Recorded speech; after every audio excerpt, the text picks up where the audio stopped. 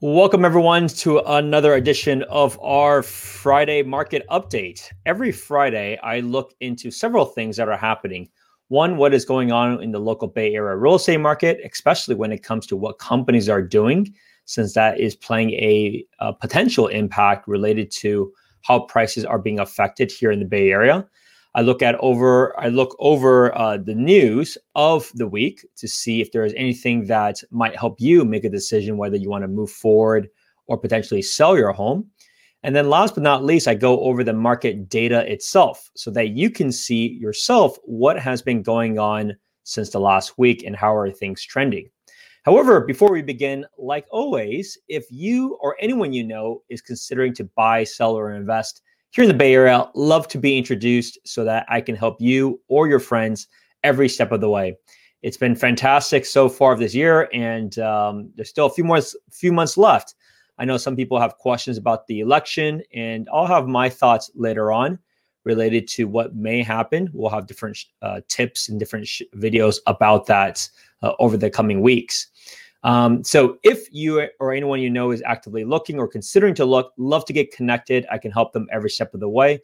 Or I'm actually going to be releasing a new website and a new property search site momentarily. However, in the meantime, you can click on the link below. There is a portal that allows you to use my current website to be able to see what available homes are on the market so that you can at least familiarize yourself of the different properties and the different geographies that you're looking at, including the prices. However, without further ado, let's get going. Hello, John. Thank you for tuning in. So when it comes to big tech companies, I've mentioned this for a while now, and I will continue to reiterate this, but large companies such as Google, Facebook, Amazon are using this as an opportunity to continue to expand offices. So you can see Google just recently announced just less than a week ago that they're going to be adding another 42,000 square foot of office space where it already has offices. Most companies, especially smaller to medium-sized companies, are either on the fence or they already do have their existing lease. So they won't be making too many drastic changes right now. But big companies will use this as an opportunity to buy and lease space at massive discounts because the office side has a lot of uncertainties. However, for these companies, which are flush with cash, they are not feeling too much pressure by any means of saving some small money, but actually can say, hey, look, I can lock this in for a very good rate while a lot of the landlords are very nervous and very scared. So really interesting to see that they're still expanding in SF, even though, like many of you know, that they have allowed a opportunity and a model to be able to work from home. But remember, something very important to see, follow their money, follow how these big companies are actually deploying and building out their space. And then you will see the direction of what they really think versus articles that may seem like they're just going to abandon all of their space altogether. One of the interesting things here was from the Google spokesperson, Michael Apple, said offices will remain a core part of the company and major expansions in San Jose and Mountain View are moving forward. The company is seeking a flexible work model that combines in-person collaboration and remote work. Really good news for those that live in the Bay Area, and very important news for those that think that these companies are just going to be shredding all of their space. That is not happening. These companies are still growing and doing very well, and they will continue to acquire real estate, corporate real estate, especially right now when everyone is very fearful and landlords are not doing as well. So interesting to know and to point out. Now, big downtown San Jose mixed-use tower lands financial boost. Office and residential tower in downtown San Jose gains opportunity zone boost. So for you that are not familiar with opportunity zones, these are tax-friendly areas in places all across the country, not just here in the Bay Area. Now, within the Bay Area, a lot of areas, especially in San Jose, are positioned to be an opportunity zone. If you're not familiar with what an opportunity zone is, it doesn't really impact residential too much. It's more for developers and for making it just beneficial for those that are investing in these types of properties. So feel free to look it up, and you can see it on the map as well, which areas are opportunity zones. But a lot of areas around the downtown San Jose area section, especially where Google Village will be deployed are opportunity zones. So that's why I am personally quite bullish of what will happen around downtown San Jose, given it really missed the entire wave of the last 12 years where San Francisco took over as the major hub. However, as a lot of the large tech companies are actually based down here, I see that corridor now between their tech hubs, but downtown San Jose to be very, very interesting in terms of a bet that I am personally going to make myself. So you will see likely more of these come about over the year. Now, if you don't believe corporate real estate is going to be here to stay, Blackstone, which is one of the largest the right word, I guess, holder of capital in terms of making huge bets. They're not a hedge fund per se, but one of the largest capital allocator did recently buy a few San Jose properties that are leased to Roku. So Roku has done phenomenally well over the years, especially as people wanted to start streaming video. And so they actually bought their buildings itself. So really interesting to see this. Even large companies like a Blackstone, which are very opportunistic, have made their bets and continue to make a bet on these very valuable corporate real estate properties here in the Bay Area. Now, so let's talk about some of the news of the general U.S. and related to what is happening. So builder confidence breaks previous 35-year record high. I mean, for builders, this has been an incredible time. They can't build fast enough, especially with a lot of the migrations currently today. Most of these builders are building typically in the suburbs where there is land. So very important and interesting to see that they have never had a busier time, quite frankly. And a lot of it has to do with just a shift. You know, a lot of people make claims of like millennials not saving or wanting to do things that are all about experiences. Well, they're one of the biggest demographics today that have the money and the ability to buy homes. So the reason for such a mass exodus from high rental areas is because a lot of them either choose to move to a lower cost rental market, or they are just buying a home instead, and they're actually settling down. So very important to understand this, because a lot of the buyers of new home constructions are typically those that happen to be younger. They just want something that is move-in ready. Combination, they want something that has very low potential maintenance. So usually these spaces have less of a yard. They're all going to be new, so they're going to be covered by the home builder warranty. Now, at the same time, while you can go directly to the builder, you can still also go through me. Quite frankly, I've helped 7 or 8 buyers this year buy new home constructions, because I can still help you by giving you my opinion of the build, my opinion of what others have actually sold for, so you can know like how much are you actually spending for this versus just buying something that's a few years old. And at the same time, most importantly, there is still plenty of room to negotiate, even though that's going to be project by project. So something really important to understand, that a agent like myself can and will still help you negotiate and tour properties together. I also will give my candid feedback of how I think the layout is relative to others that would be a good potential, especially when it comes to resale. So that is a very important lens. And at the very least, you're going to be as part of my VIP network, where I host events, I do parties, I give gifts for the clients that I have. So several different perks when it comes to working with me as your realtor. So that is the builder confidence side. When it comes to single family housing starts, like I mentioned, it's a very big migration. What's been happening. Condos, townhomes are just not as attractive. There is still moving. So make no mistake, you're not seeing price declines. It's just a little bit slower for the velocity of it actually selling. However, single family, on the other hand, it just has done phenomenally well. So that's the latest when it comes to single family. Builders can't build fast enough, and the level of interest for those types of properties is very strong today. Mortgage forbearance rate falls to lowest level since mid of April at 5.92%. It's been incredible to see this drop. Now, a lot of places across the U.S. have gone and back to work, so things have gone there. Oh well, there is still further communications and discussions related to stimulus talks, but it's been incredible to see this.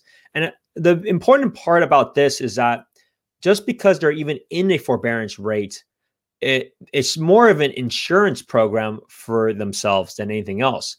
Because for the most part, most people can sell their homes for profit, right? They're not underwater like it was back in 2008. It's really important to understand how much equity is involved for these people. I think there was a stat that I saw not long ago, 30 or 40% of US homeowners have zero debt in their property, right? So there's a lot of people that have a tremendous amount of equity. So you do have to realize, why would a bank want to take a property back? The only way they would take it back is because the seller doesn't want to sell it for a profit. And even then, this time around, as you can see, in a bid for even further stability, FHA loans, which are usually the loans that are 3% down, so the ones that you're much more leveraged to buy a house, even this has been extended to even potentially December 31 of 2021. Incredible to see. It's just so much support right now. Like, the banks absolutely do not want your property, even if it is underwater. So they will do whatever they can to work with you to avoid any sort of situation like it was before. At the same time, if you were really in distress, you can simply sell your house and you'll have significant equity gains. So something to be aware of. And, fortunately, most of my clients and most of the people that watch and tune into the show, I do this so that people can understand what is actually happening. If you are trying to bank on massive foreclosures and these different types of things, it may happen. I'm not saying it won't happen, but this is not the right environment for that. Right? Like, you may have to wait years if it does happen, and that's not a guarantee either. So it's just important to understand the mindset when it comes to what is realistic today, what is the actual market. And as you can see momentarily, I'm going to show over the market data itself so that you can actually see, like, this is what is actually happening. So if you're in their situation, even if you have forbearance, are you actually under that much distress? And the answer is likely not. So let's take a look at the counties itself. Now, San Mateo County residential, 168 new listings over the last week, 182 that went contingent pending. And so the imbalance is happening again, where there's more contingent pending. So while it's been interesting, the figures here, as you can imagine, this is what happens once it's sold. So it's usually somewhat of a laggard, while the ones that we see initially here are potential indicators of what likely will happen when it comes to prices. I think that the prices decline for several reasons. One, there is more of a preference for people that want to buy in different areas that are a little bit that are cheaper. Keep in mind, San Mateo County is the most expensive county in the Bay Area, even more expensive than San Francisco, and even more expensive than Marin County. I mean, it's a couple $100,000 on average less. So something important to understand, like, they are the most expensive locations. Now, I like the area a lot, given it's very central to San Francisco and the tech hubs out in the Mountain View, Palo Alto area. But some people may say, you know what, if I have $2 million, I can buy somewhere a little bit further, and it'll be a much larger home and potentially a much newer home. So something to keep in mind when it comes to this. However, I do suspect that this price will likely come back up, given, as you can see, once these close, which usually takes about 30 days, given the imbalance of how many new listings a week versus how many going contingent pending, I think the number will pick back up, but I don't think it would be as high as we had hit previously, which was in August, September. Related to condos, townhomes, though, it looks like we are continuing to trek forward when it comes to prices. We have hit pretty much all-time highs compared to the most recent time, which was the April timeframe, which was basically at that point pre-shelter, at least when these actually went closed and sold, pre-shelter levels. So I see A lot more activity happening in the condo townhome space. I was helping a client not long ago in the South Bay, and properties that were on the market for 30, 40 days, for whatever reason, all of a sudden just got snatched up. I'm not sure if it's a combination of people just uh, maybe wanted to do it before the election. Because one thing related to the election, if let's say Joe Biden wins, you're not 100% sure that interest rates will stay as low as it is. Like, what if it does spike back up? We'll go over a tip in the next about 2 weeks or so where I'm going to tell you like the breakdown, like what happens. At the end of the day, the price is one aspect. What's more important is what is your monthly expense and what happens when interest rates change. How does that impact the math on your end, even if prices stay the same or even if they drop? That's how important interest rates are when it comes to borrowers, especially those that want to borrow at these phenomenal rates. Take a look at Santa Clara County. Santa Clara County, man, these numbers are, it's intense. As you can see, 418 new listings this last week, 487 that have sold. This is the highest it has been in a long time. As you can see through the charts, like this is much higher than pre-shelter levels. Like we are selling and we have more listings that are going contingent pending, about 130% of what it was over pre-shelter levels. So something important to understand what is actually happening. Santa Clara County is extremely strong. Now, interesting enough, though, that the October numbers, I suspect this will pick up, though, are still fairly high. We're at the second highest, and this is actually all-time records. So if you wanted to compare this versus the previous all-time high, which was roughly about mid of 2018, we are about 5% higher than those numbers at that time. Related to condos, townhomes, we do see actually, it's been relatively flat, but you can see the trend is still a little bit upwards. Not as intense as single family homes, but things are still moving, especially as people's leases can start ending, right? If you think about it, the shelter only took place in March. And so most people, they sign their leases, usually potentially closer to that time. So I suspect there's still going to be a good amount of demand, especially as interest rates stay relatively close to what it is moving forward, as people decide to not rent and just buy instead as their leases expire. Many leases I've seen have a pretty strong break where you actually have to pay the remaining amount of the lease. So I suspect that'll be another big avenue. Now, what's interesting as well is look at Alameda County, the East Bay. East Bay, all-time record highs. And look at the trajectory, still extremely strong, even going into October, higher than when we looked at the numbers last week. So I suspect this will continue to happen. The price points are significantly lower than what you saw of San Mateo County and Santa Clara County. You certainly get a lot more for your money in those markets. So I suspect this will be continued to be very strong. One thing you will know, though, is leave it in the comments below with what you think of traffic these days.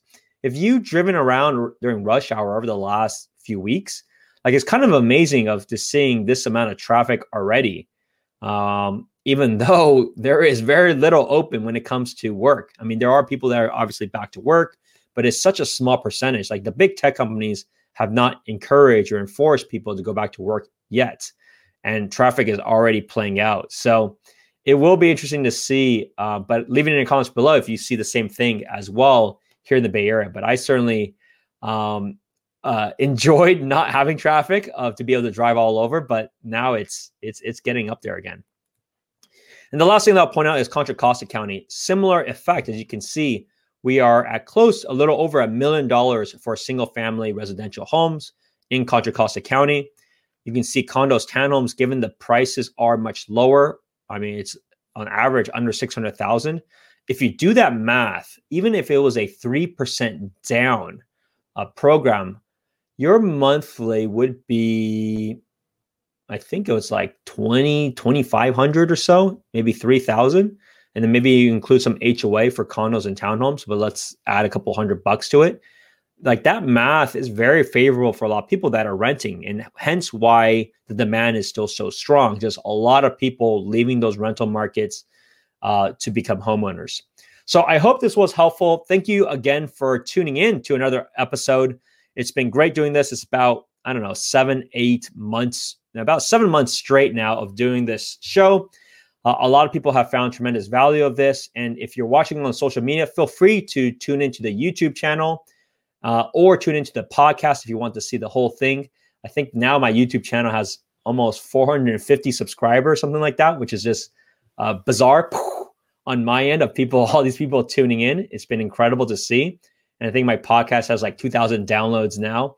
So tune in on your favorite medium. And of course, if there's any questions or anyone you know that might be of us that I can help with, reach out anytime. And tune in over the next 1 or 2 weeks. I'm going to be releasing my website. Love to get your thoughts on it. It'll be a brand new property search experience. And we will go from there.